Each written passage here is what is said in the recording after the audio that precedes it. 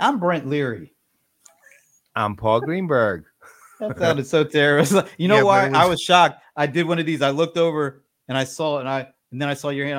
I was just gonna try to play it off like and I don't know. Anyway, well let me do this again. Take two.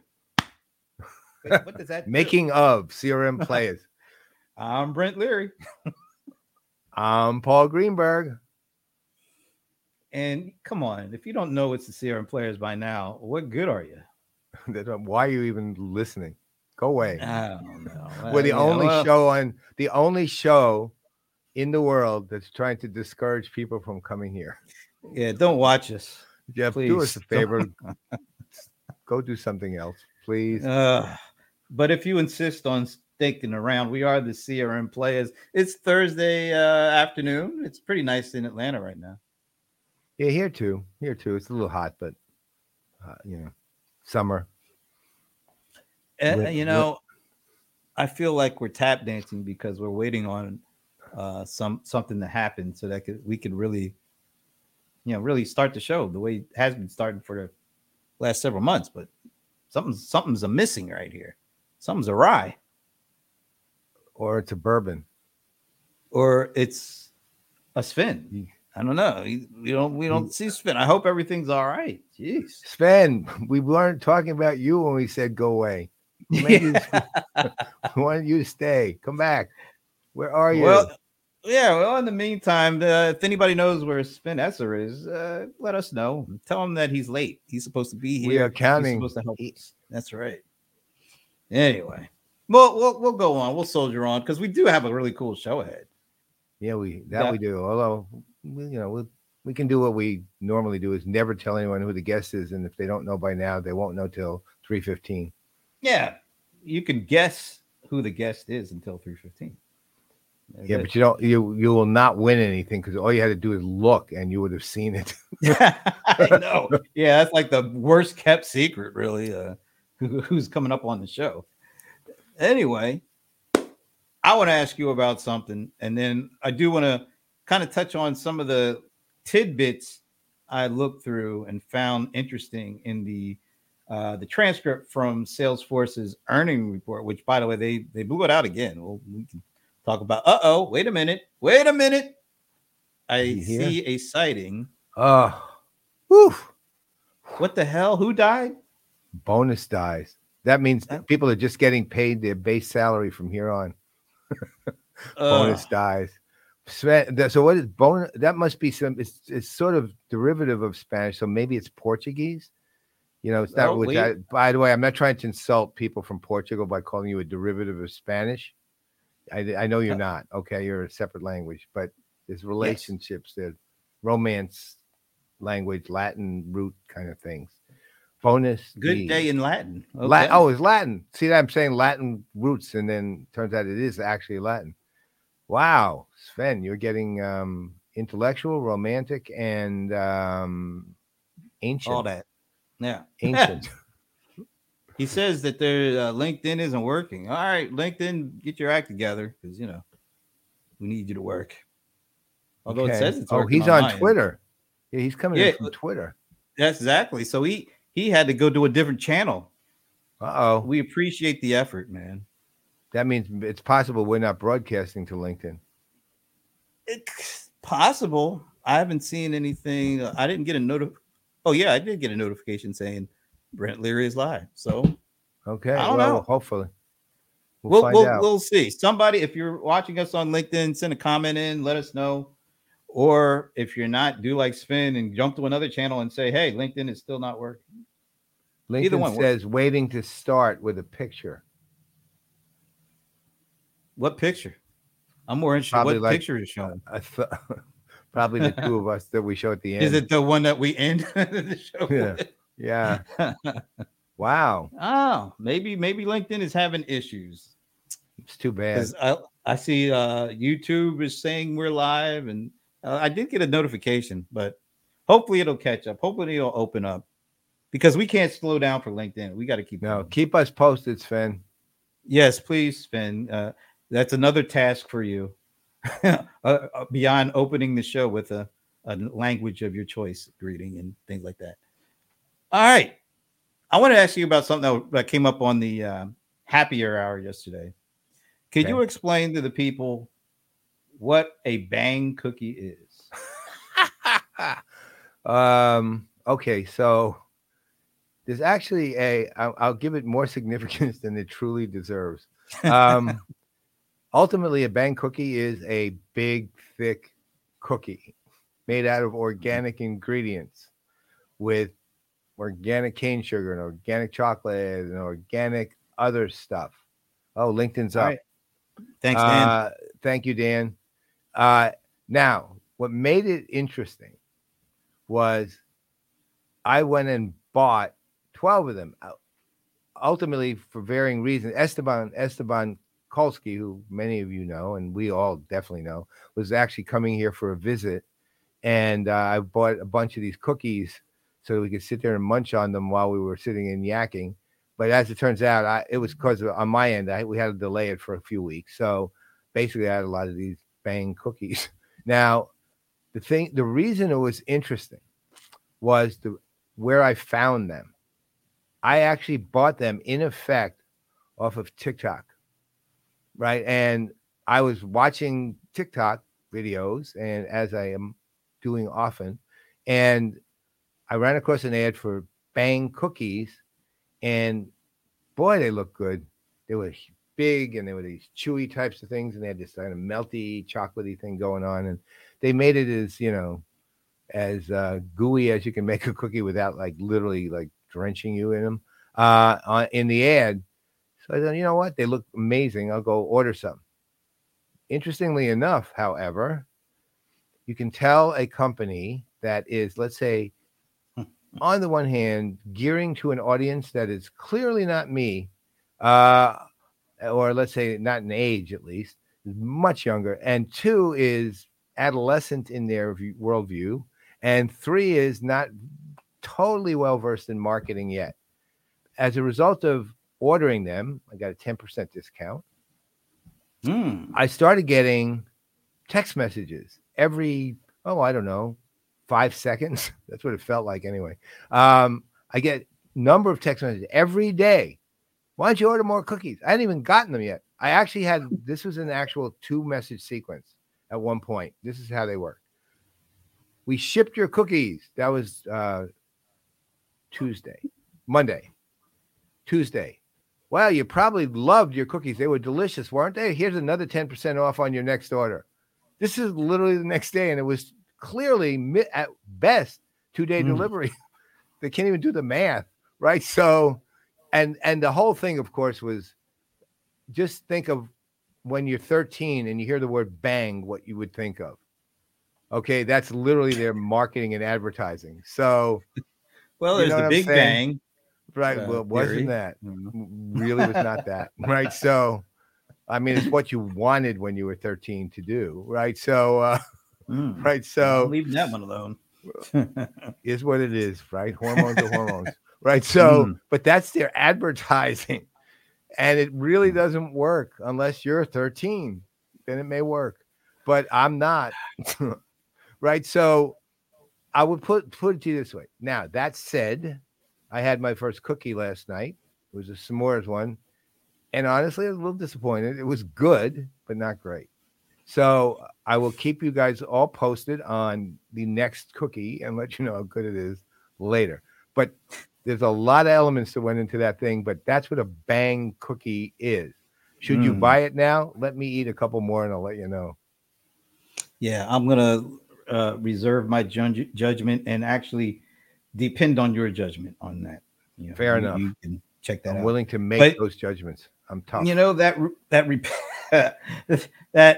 repetitive, text, that it just reminds me of this conversation I had with the Cold One, the Bold One, John Cold Rice Lawson, around the old one.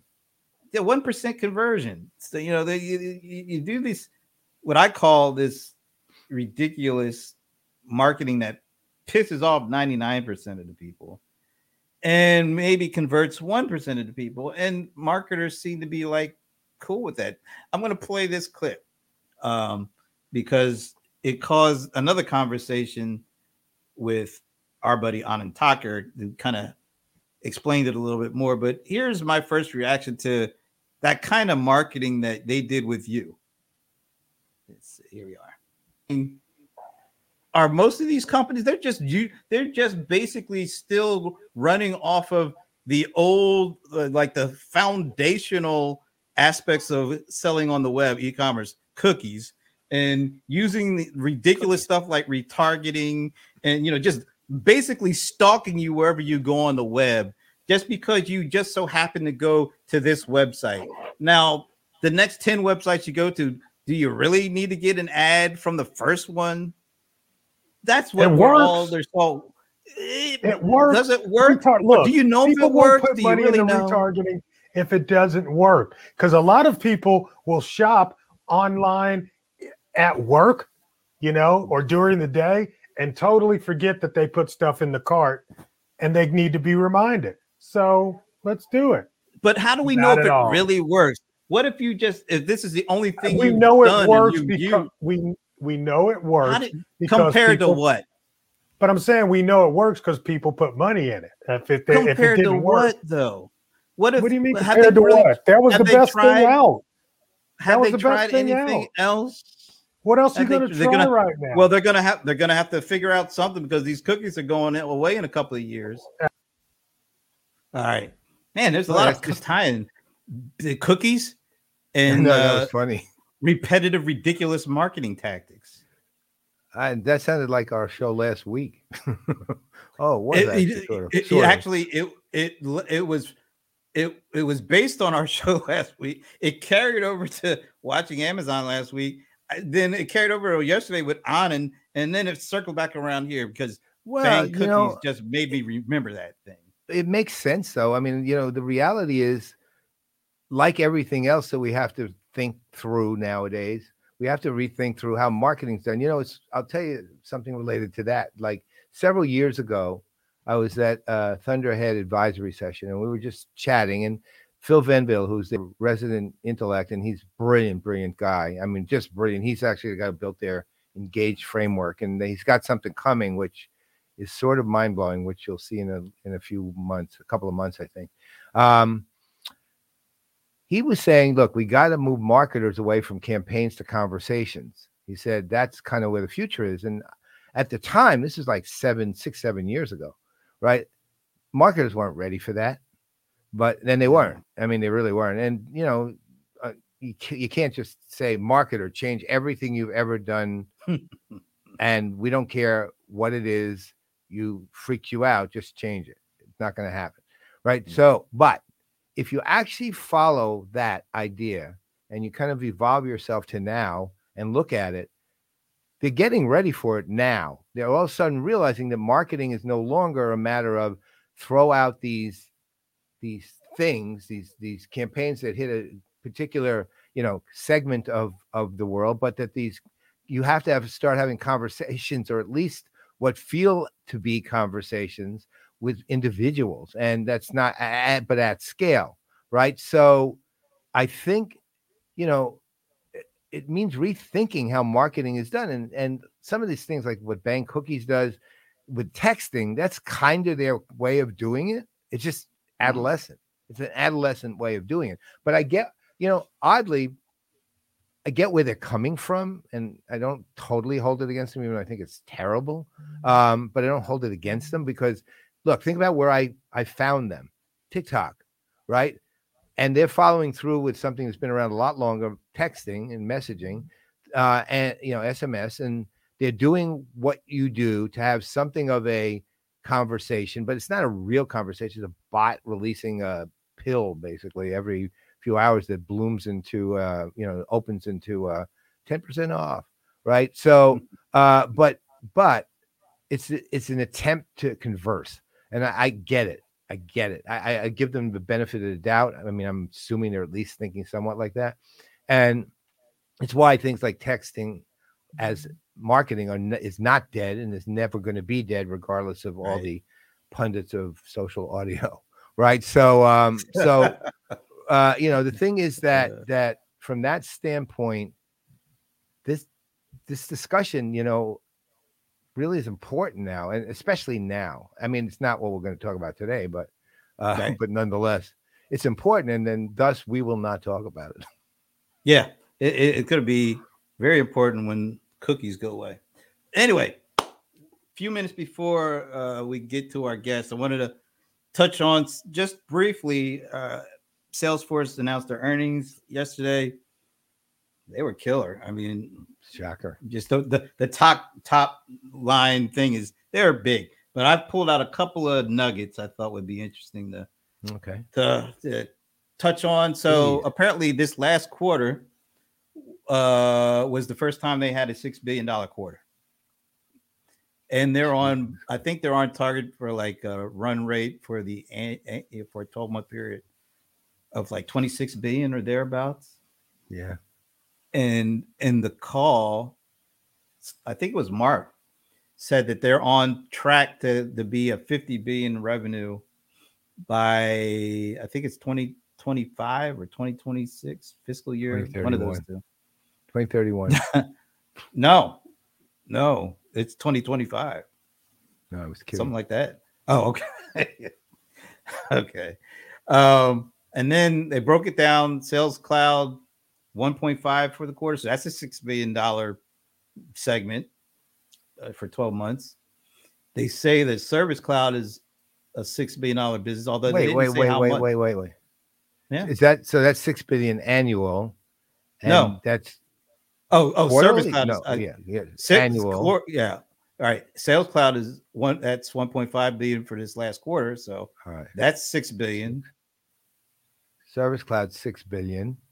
Mm-hmm. And then Marketing and Commerce Cloud or whatever. Notice how they didn't give you any hard numbers on that. And you gotta. That's the one question mark. It's like we know that by far was the smallest cloud in terms of revenue. Well, I know this much. When our buddy Bob Stutz went there, they were way under $1 billion, and when he left, they were well over $1 billion. Marketing Cloud, not Commerce Cloud. Marketing Cloud. Oh, wait a minute. We got people surprised. Jeff Wisher, he started getting a little antsy. Cookies are going away. Not those kind of cookies, Jeff. Right. The Bang cookies are here to stay. Yes, they are. Especially if there's results of their adolescent humor. No quiz today, Sven. Jesus Christ, man. This is a difficult crowd. This is a rough crowd. Right. Yeah. Are we replacing cookies with blueberry? I don't think so, Jeff. Just blueberry beagles? Well, them either. Blueberry bagels for managing login. Oh my goodness. We're wow. Veering we left. Better move on. Veering right. Yeah, we got. All right, let me go through. Let's go through here. All right. A couple other things. Tableau, 9 of the 10 biggest deals of the quarter. MuleSoft, same 8. So those acquisitions are paying off. You gotta give them credit for that one. Public sector, 4 of the top 10 deals of the quarter were public sectors. That's interesting. Yeah, 7-figure deals on average, including more than 4.5 clouds. So these things are really, it's not just one thing. They're grabbing a whole bunch of people with multiple clouds there. And number of 7-figure deals, including 5 or more clouds, grew by 29%. Those are, I guess that explains why they had the quarter that they had, right? I mean, when you think about it. And well, then, I mean, there's conversation to be had about every single thing here, but there's one that I'm fascinated by, the fact that public sector is 4 of the top 10. And I'm not totally surprised, but I'm fascinated. Keep in mind, I've been dealing with public sector myself directly for 20 plus years. And I used to do public sector RFPs and all the stuff that you do. Deal with government. The reality is, once you've got a foothold in the public sector, it's hard to break that foothold, right? It's hard to break the chain. So, like, for example, Oracle's had a long-standing foothold in public sector, a really solid one that's not going to ever go away. But it's really hard to like crack in at a large scale, and just really hard. Now, on the one hand, look, you got Kevin Pashik and Casey Coleman kind of handling the jointly handling the day-to-day at public sector, so it's no surprise that they're doing well. But at the same time, I remember when Salesforce and Mark actually announced that, and this is 10 years ago probably, we're going to have 1,000 people doing public sector at the end of the year, which of course they weren't, and I sort of publicly said that, and they didn't, but they have steadily been getting into the pores and now have become a staple in place after agency after agency, and that is hard.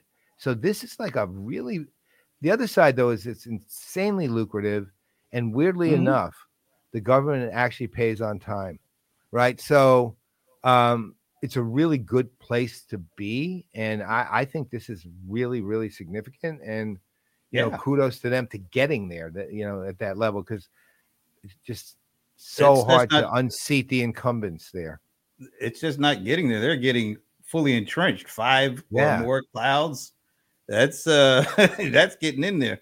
Real quick. One of the things I thought was interesting, we're going to hear about this Slack first Customer 360. That's like the phrase that came through loud and clear just by reading the transcripts. You're going to hear a lot about that phrase, and especially at Dreamforce next month.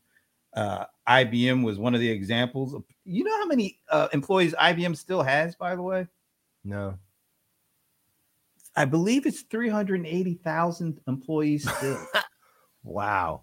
Remember when they were all this talk about they were really, cutting down, and 380,000, and then they said it's like 50,000. Yeah, they dropped 380,000. Yeah.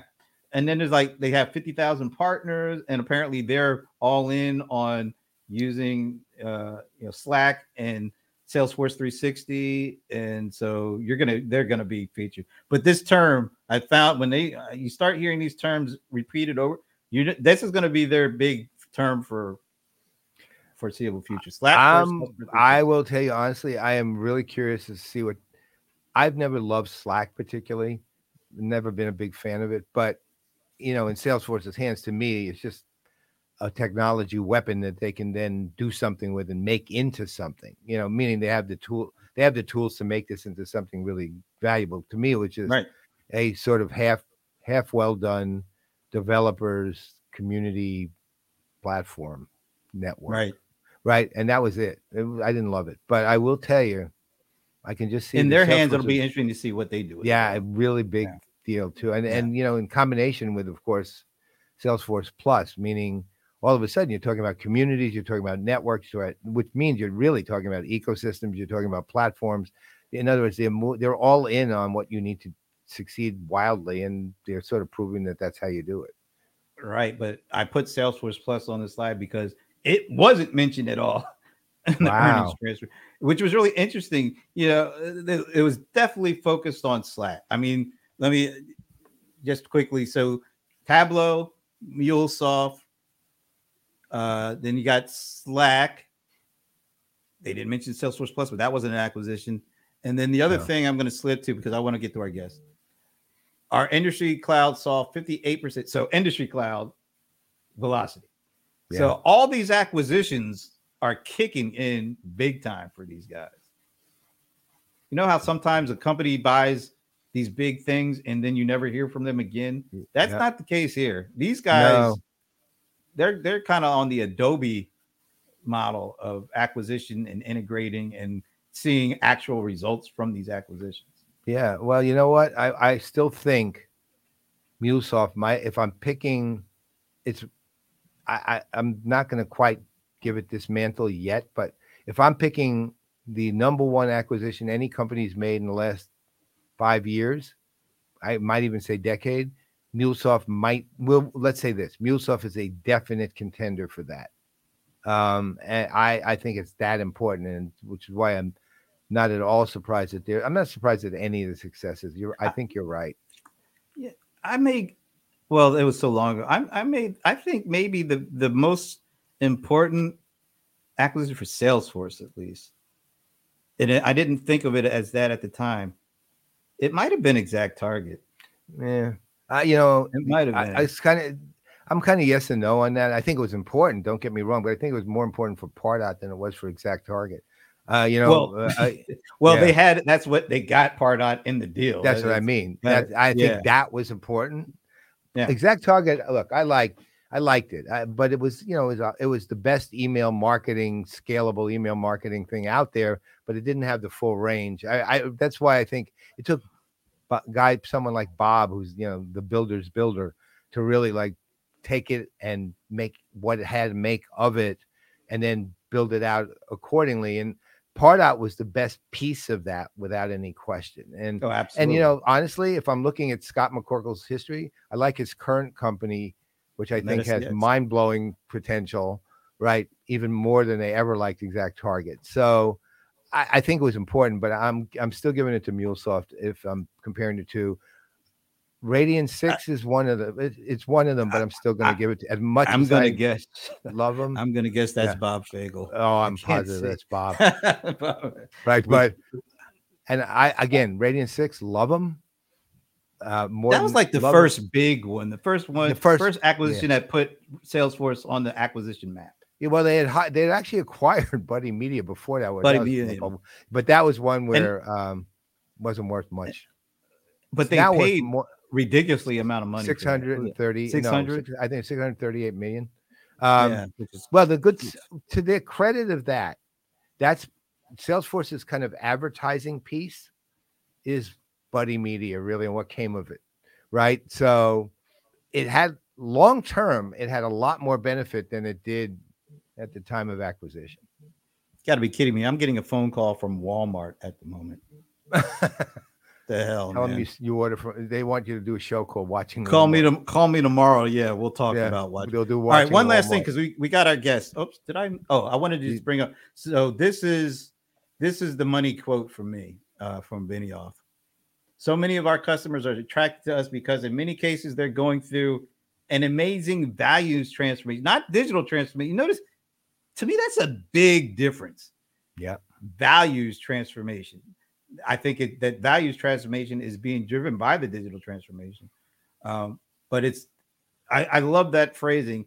And then he says, in the areas that we pioneer, that's his words, especially in regards to sustainability, because as you know, Salesforce has been a net zero company, but now we're fully renewable. So he's gone beyond the software talk and technology value transformation. Mm-hmm. I thought that was really interesting. And he can say that because when you have the kind of quarter that they have, you can pretty much say anything, but I'm glad to see that he starts talking in much broader terms and valuing success beyond the kind of just the digital technological side, but now talking about transformation from a standpoint of value. I thought that was really interesting when I looked at the transcript. And you know what? To me, it's the power of Salesforce, period. It's always been that, that they're the best company I've ever seen in my life at externalizing their cultural, and that also that their values and their core values are meaningful. They're not just marketing fluff, right? So the combination of that and being able to externalize that is, I think, the actual power of Salesforce. I mean, from product to product, sometimes they're better than some companies' equivalents. Sometimes they're worse. It's not like they stand out that far above everybody else. They don't. But when it comes to that the cultural externalization and the power of their commitment to their own values, of course they have glitches here and there like anyone else, but the power is just extraordinary in what they do there. Nobody's even close. Yep. So I just, lots of stuff in there. I think the one thing that you got to kind of keep an eye out on is the marketing, what do they call it? The marketing and commerce stuff. To me, that 28% sounds good, but I don't think it's as good as the other stuffs. You're right. 28% of 10 is what? 2.8. Right. Yeah. So, I think Adobe is giving a run for their money. And look, areas. This Salesforce in those areas is not market leading. Right. Not market leading. Look, Oracle's giving them a run too. Yeah. That and you can almost say in terms of the total addressable market increasing. Marketing and commerce are the two areas that I think are growing the fastest under the traditional CRM. Well, that's not even traditional, under the CRM, right. The current CRM umbrella. So, I mean, they're already number one in Sales Cloud and Service Cloud from a revenue standpoint. But that marketing and commerce is, I think, the area with the most growth potential. Yeah, and I think Adobe and Oracle, like you said, Adobe, Oracle, and a million players who are going to nip at their heels, man. They're going to eat pieces away. All right. We thought that was important to go through because, it's Salesforce and it's the earnings. But now we got our guest, and you probably already saw. I mean, I kind of gave the game away with when I popped, certain thing up. But it's somebody you guys already know. He's been with us. What is this, like his second or third time? I think it's third time. That's right. I think so. And we've known him for a long time. There's actually a picture that just came up. I think it was from 8 years ago at CRM Evolution of a bunch of us together. And I think he might have taken that picture. Mm-hmm. He is. There's the man Dr. himself. Michael Wu. The man, the man, the everyone, myth, the legend. So, and he's got Michael, the hat. Well, he can't not have the hat. That's actually at this point, he's actually made some biological advances, and that's actually his hair now. Yeah, I think the new technology of like 3D printing has like really printed like this using hair to print, this hat in the shape of my hat. So it actually sits on top perfectly. Never have to take them off or wash them or whatever. So I'm gonna tell you, right? He has tweed hair. Right? So I was talking to somebody yesterday and telling him you were coming on the show, and Michael, and he goes, "Oh, he's a genius," just like that, literally. Yeah, that was me. Didn't I say that? He's a genius. So you have a lot of excited people listening in on you. So you better be good today, man. Well, that's a big shoe to fill. I hope I fill it. I'm sure you'll manage. So, Michael, okay. So look, you are leading AI strategy at Pros. You're a scientist, data scientist, and a scientist. I mean, not just a data scientist, meaning you're a scientist of multiple disciplines in technology, I'll call it. You're an AI scientist. You're it's interesting, actually, the position you hold, because you're a combination of a strategist and a practitioner, right? Which is and a leader of a substantial group, and that's a unusual combination.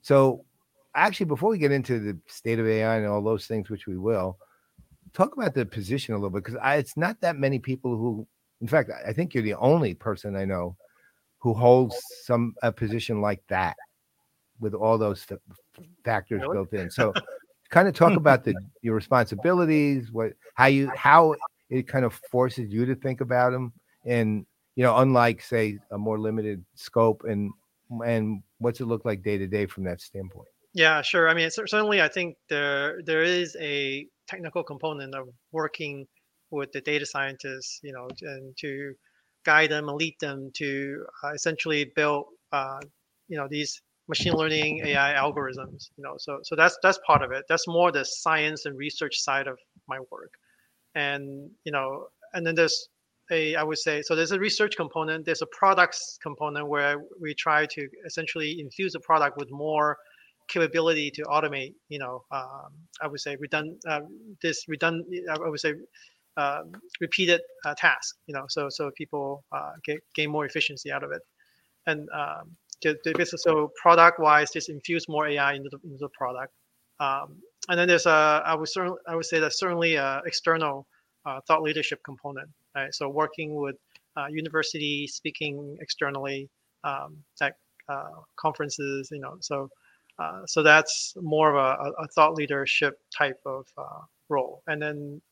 Finally, I think there's also a kind of internal, I would say, lens to this. I think Pros as a company, like we also need to leverage more AI technology ourselves to make our operations more efficient and more effective.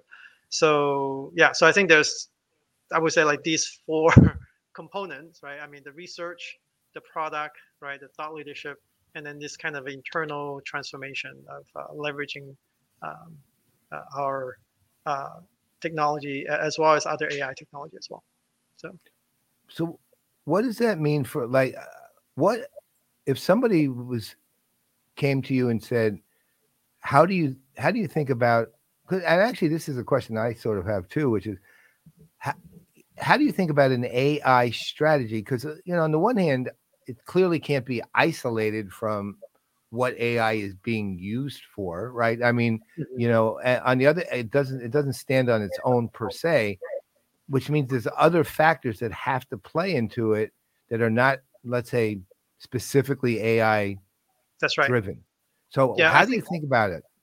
Yeah, I think that this is actually a major, I would say, problem in the industry. I mean, there is no doubt that AI is going to be a very pervasive part of our life moving forward, whether it's in business, at work, or just in our daily life.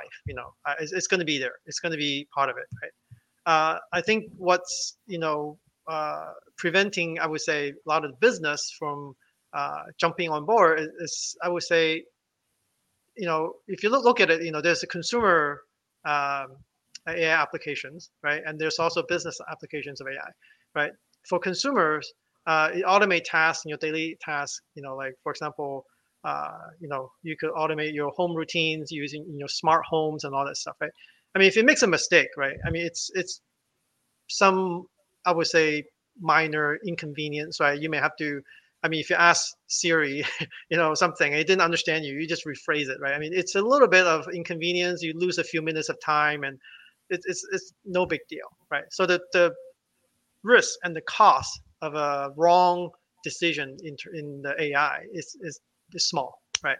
But that's totally not the case in business, right? I mean, in business, when you make a wrong decision in this AI, it could be millions of dollar loss, right? And I would say a PR crisis. It could be loss of like lots and lots of customer who will never come back to you, right?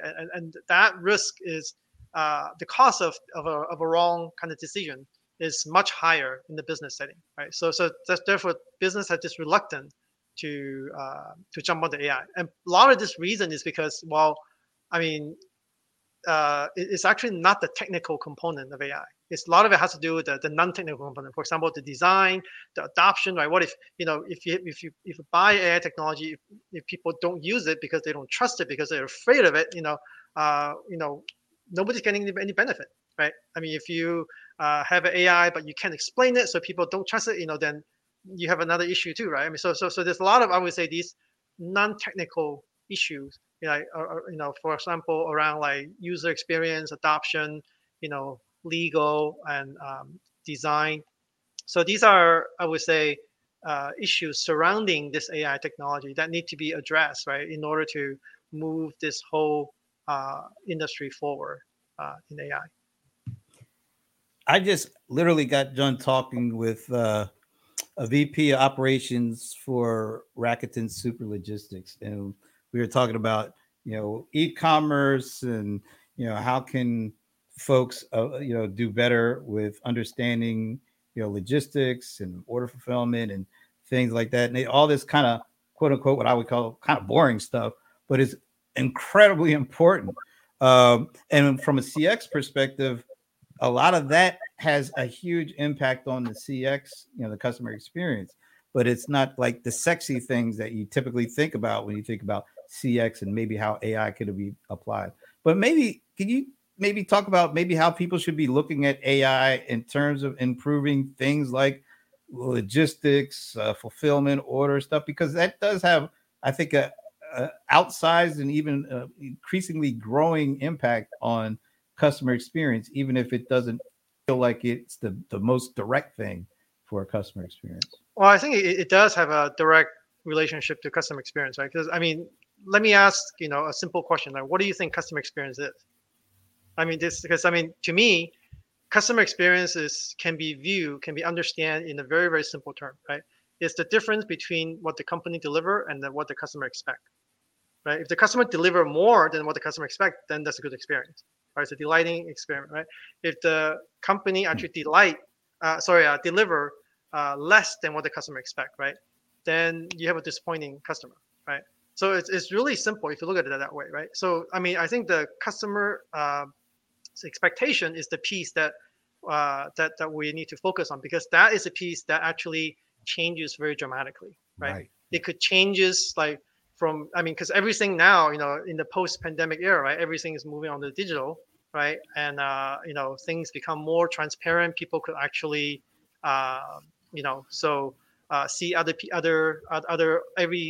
every other vendors online, right? So it's actually it's very easy for customers to change their experience. So for example, if you see an offer to you, right, you may have a very customer experience, but the very minute that I go and see another vendor offering the same thing for, say, 10% less, right, immediately your customer experience kind of change, right? So this transparency makes customer experience really challenging, because the customer expectation can fluctuate, and so much, and get influenced by the environment. Even when you wake up in a bad day, when it's raining or something like that, you could have a worse customer experience, right? So to keep up with these kind of, I would say, ever changing, constantly changing customer expectation, right? You need something like I would say AI to help you online, right? I think in the traditional world, when you actually are dealing with a human, right? Humans are very good at gauging customers' expectation. If I'm talking to you, seeing you face to face, your body language tell me something about what whether you are happy or not happy about what I'm offering or anything, right? So but when you're talking to a machine, right? When you're online, right? When the customers are not engaged with an actual person, right? Then it becomes really challenging to kind of gauge what the customer expectation is, right? So how do you do that? I mean, to do that, you need like a live stream of like a real time, I would say, this environmental contextual data, that the customer's in, what channel is coming in, which region is in, all these other contextual data about this customer. Then you will help the AI to understand the customer on the other end, right? So then they can actually respond to this customer in a way that meets his expectation, right? So that raises an interesting 1,000 questions. Okay. So here's one though. So to your point of dramatically changing customer expectations. All right. So here's a stream of data that I am venting out of absolutely thin air. And it's something like this. Text, email, text, email, YouTube, text, email, YouTube, and then all of a sudden you see TikTok, and then text, email, YouTube, TikTok, TikTok. You get the point, right? The means that the customer is the things that the customer are using to engage with you. Essentially, they're accepting distribution is what they're doing with it, right?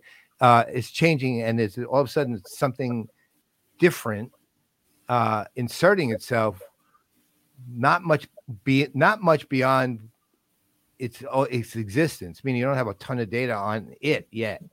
How's AI built, or how do you build AI, or what's the thinking behind the building of the AI that says we'll handle it, right? As opposed, again, there's going to be limitations, obviously, no matter what. But what's the actual thinking behind how to handle something where it's not only dramatic, but literally all those channels you're talking about have altered in a significant way, but we don't truly have enough data on the channels themselves to understand what that means.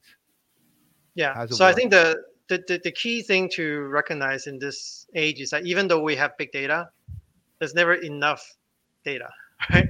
We have, I think there is big data, in totality, but every time when we're dealing with a single customer or a single contact, right, the data that's available to help you make that decision dramatically reduced, right? There are lots and lots of data out there. A lot of it is actually used for in some context, but in this particular context, at this moment, and I'm dealing with this customer at this time, right? The relevant data that will help you, decide what to do is actually fairly small, right? So the key thing is to identify those data, right? So the second thing is that, like, when you're saying that there are these new channels where this information are coming in, right? So AI, one of the beauty of it is the ability to learn, right? So AI has a component inside that's called machine learning, right? That enable them to actually learn from data, right? So that allow you to adapt, right? When you have learning, you can adapt, right? So this is actually same thing as how a human work, right? When you see this new stream, say TikTok coming in, the example you give, right? At first you say, yeah, let's ignore it, right? But after a while, you see TikTok, right? And then you say like, oh, okay, maybe I should pay attention to that, right? You learn, you see that there's more coming in more frequently, more, so it becomes more and more relevant, right? Then you should actually change your model of how this world operate, that, okay, and put more weight on this particular channel than your traditional other channel that you had been paying attention to, right? So this is exactly the same way that AI would operate, right? First, you would say that you put very little weight on this new channel, right? But as it comes up more and more frequently, you will basically revise your algorithm to start to put more and more weight on this channel, right? Because if it turned out to be relevant, right? Maybe that it's a lot of very loud but very noisy, but it's actually not relevant. Then you would keep the weighting or the impact that channel has still at a fairly low level, right? So yeah, I think it's a learning process, right? And the learning is actually enabled in this AI system through machine learning. Yeah, that's funny. I think I now realize my mind is just a piece of embedded AI, because well, the reason being is my entire research methodology extends to one thing, which is I look for anomalies, and then when they show up, I look under them to see if it's just bubbles or I see if it's cement. And if it's cement, I'll go with it. If it's bubbles, I know it's just going to dissipate, which is pretty much what you just described, right? Exactly. So that means, unfortunately, I'm a machine. So actually, the machine is actually programmed to mimic human. So we actually operate that way, right? I mean, we humans, operate in that sense. I mean, it's the same thing, right? If the first time you see, I don't know, say you've never seen a tiger or something, or any some animal, right? You don't know if it's dangerous or not, right? I mean, you try to engage it, and if you see more and more of it, then you start to kind of see, okay, this is dangerous, or this is not dangerous, this is attainment, right? So I think evolutionarily, our brain operates that way, right? I mean, and now we're just applying that same architecture of our brain in the business world, in analyzing, events and business trends and everything. So AI is actually built to mimic that architecture, that kind of, I would say, hierarchical kind of processing of information, right? So it is the AI that's mimicking you, Paul. Hey, I wanted to get to this question from our buddy Anand. How much closer are we to interpreting real digital body language or posture of a customer? So actually, gait analysis have been used, I would say, for a long time, but not in the business world. Okay, so I actually will tell you that a little story of mine. I work in the Los Alamos National Lab previously. Okay, that's actually in the time after 9/11, and basically we are actually trying to identify terrorists from a known database of kind of a headshots, of terrorists. So back then, I think the technology is not. We don't have deep learning. We don't have so. When a terrorist kind of wear a hat or wear sunglasses or trying to occlude themselves, right, or they don't look at the camera, or the lighting is funny, right, then it's very challenging for people to identify those terrorists. But it turns out that gait, the way you walk, the way for example, your stride length, how big, those are kind of fairly constant in a human. Really? Right? You can't fake those because it's determined by your body structure. Right, you cannot actually. I mean, your bone, your muscles are growing in a certain way. So your walk, the way your gait is actually, I would say, fixed by those your body structure. Right. So it turns out it's actually if you can analyze the gait of a person, you can actually very uniquely identify the person. Wow. So that was one little side story. So that has been used, I would say, intelligence, I would say government for a long time. All the way back since before this AI become popular right now. Back in before 9/11, right? So around that time, right? So I don't know, why this hasn't been actually picked up, in the commercial space. I think I would guess that a lot of it has to involve, I would say, privacy, right? Because obviously, you tracking the person's gait, you can actually identify who's walking across the street, right? Even without looking at his face, right? Even if his face is completely covered, the way you walk, right? I mean, you know who this person is, right? I mean, so this is pretty scary, right? I mean, so there's a lot of I would say, these non-technical issue that's limiting the adoption of AI, right? I mean, privacy included, right? So Makes sense. We'll talk a little bit about, you mentioned this, in the age of big data, there's never enough data. Does that rule kind of where things are going? And what impact does having, never having enough data, always in search of data, always trying to, find data and bring it all together? How is that impacting the ethical use of AI? Are we seeing any convergence or divergence? More data, less ethics? Or is it more data, more ethics? Do they have a relationship at all? Because it seems to me like the more data we find, the more temptation it is to use this stuff in any way that was old Malcolm X, by any means necessary. But is the ethics behind AI getting any better as we get more data thrown at this? I think there's certainly more awareness of it. I think that right now there's I would say fairness, transparency, and I would say a lot of people talk about this black box issue, right? This AI, we don't know how it's making decisions and everything, right? So it is a challenge, but this is actually bringing up more and more people to kind of pay attention to this area of ethics and fairness and accountability, right? So all these extra, I would say, big data that we're using, right? It is very tempting, right? But I think there need to be kind of a opposing force, right, to equally challenge this data scientists, right? I think there need to be these, I would say, healthy tension, right, between the two groups, right? It's not that the AI scientists should dictate everything.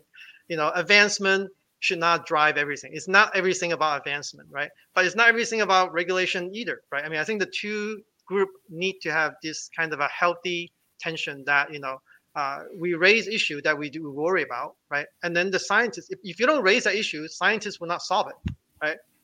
It works. Why do I address this issue, right? So if you raise that issue, then people will be more and more scientists will be aware of it and say, okay, that's a challenging problem that I need to address, right, to make this better, right? Better for humanity, better for everyone. So that's why that healthy tension need to be there, right? And I think that right now, to answer your question, yes, they are bringing it up more and more of these. I think right now there's more question than solutions, but the pendulum will kind of swing around, right? I think this, because previously it was kind of all AI advancement, right? But so it's all pendulums on the one side, right? And now that people are aware of the power of AI, all these ethics. I'm myself almost like a half of an ethicist, right? To kind of say, hey, you can't just use AI whatever you want, right? You need to look at the ethical use of your data, right? So that you don't marginalize any group or anything. So that there's actually a lot of voices on that side now, right? And so that raises a lot of concern, right? But we don't have solution yet. But I think now more and more people are actually paying attention to address those problems, right? And so people to address, for example, the black box problem, right? This is actually a huge community called Explainable AI. It's called XAI, just X and then AI. So I'm participating in that quite actively. So it's actually the attempt to explain this black box, in an ad hoc manner, after the model is being trained, right? So it's not that black box cannot be explained. It's just very complex. So that even if we explain it to you, you probably cannot make sense of it to how it actually works, right? I mean, so it's like we have 10 to the 13 neurons in our brain. If I explain to you what every neuron is doing, right, you can't understand that many neurons are acting. You can't make sense of it. It can be explained, but I could show you exactly what each neuron is doing and how it actually comes to your final decision. But you're not gonna understand it. You're not gonna be happy with the answer, even if I explain that to you, right? So there are these, I would say, but the thing is that it is explainable. It's just that we need to find a way that human can actually digest and understand it, right? And that's what the goal of these community XAI community is trying to accomplish.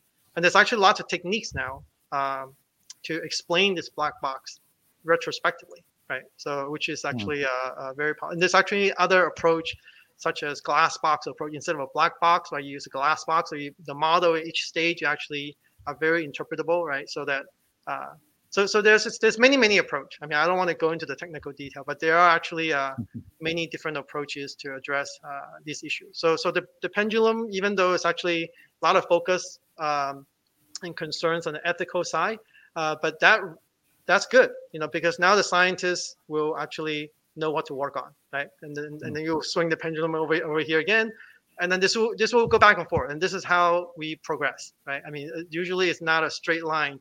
Usually it's some kind of zigzag, going forward. Yeah. So I have a couple of questions actually. The first one is kind of goes to what you're talking about, and the second one kind of doesn't really. But the first one is so guy's name I constantly block it. The former CEO of MetaMind, who was acquired by Salesforce, and he was the Scott chief McCorkle? scientist.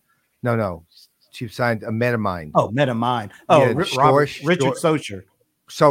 Richard Socher. Right. When he was Okay. chief scientist at Salesforce, he once made a comment because look, one of the fears that it's diminished over the last couple of years, but it's still out there, is that whole Skynet thing when it comes to AI. And it's obviously, from my standpoint, ridiculous. But at the same time, when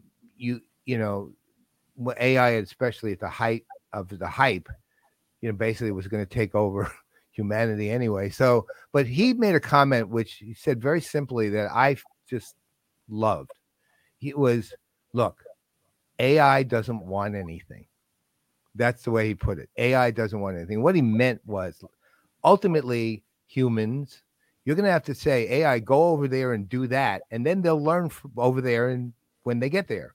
But they're not going to say, I think I'll go over there and do that. At the biggest part of this, are humans telling them what to do or where to go, how to start, where to begin. I mean, what is the task at hand, AI? And then they'll say, okay, well, we'll do that now. And we do this. Oh, we didn't do that right. We'll do this way. Oh, we got to do this now. We got to enhance that. We got to focus on that. We got to do this. But ultimately, they didn't say, I think I'll head over there, right? That's what he meant, right? AI doesn't want anything. So do you agree with that, disagree with that? I just found it a fascinating way to put it. Well, I would say that that's a simplistic way to look at it, because I think that most AI operates on, I would say, optimizing some kind of what we call objective function, right? Some kind of how you encode that objective function, right? It's a matter of how much detail you want, the AI have, right? So if you say AI doesn't want anything, I mean, I would say that's not quite true, right? Technically, because that they want to optimize the objective function, right?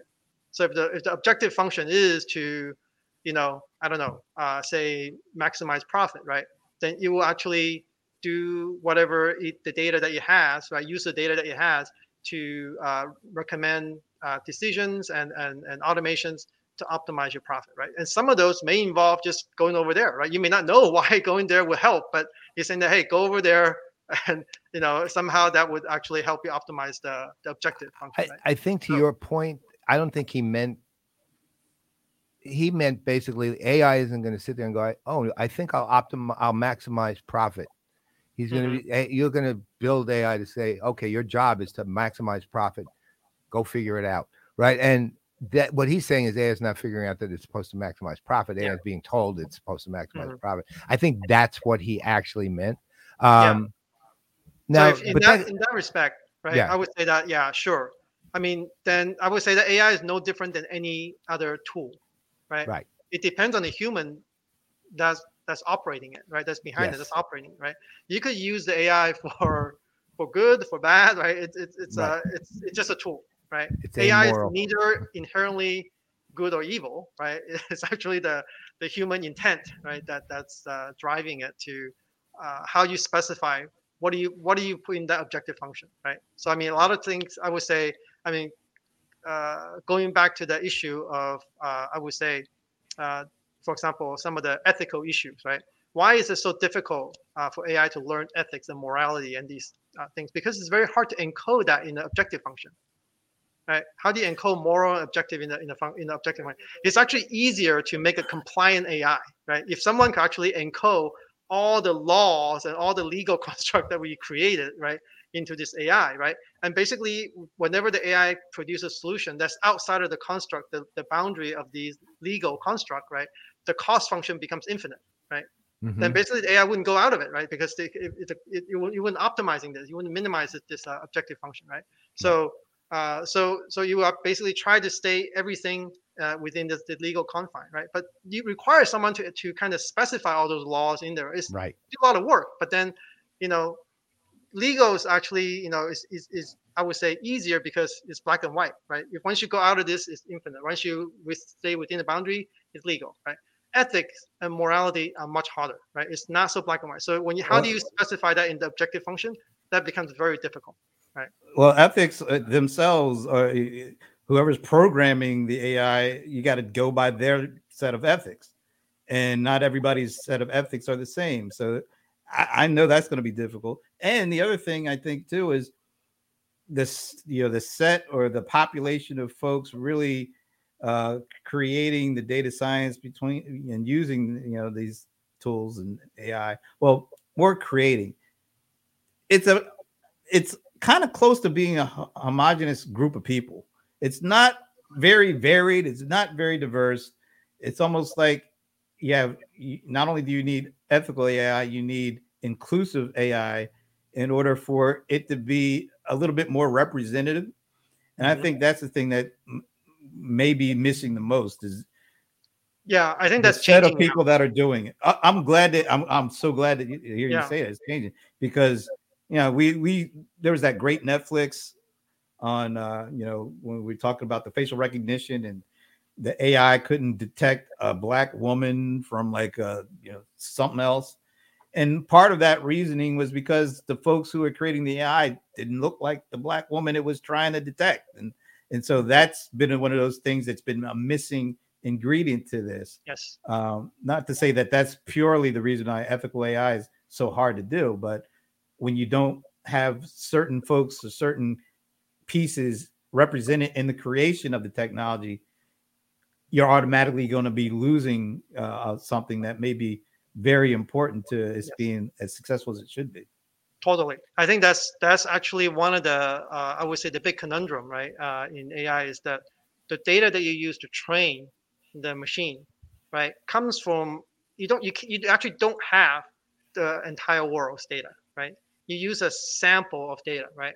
So that sample of data is selected in, I would say, even though you think it's random, sometimes there may be some biases in there, right? And the inherent biases in those data that you select to use to train the AI, right, will bias how your AI behave, right?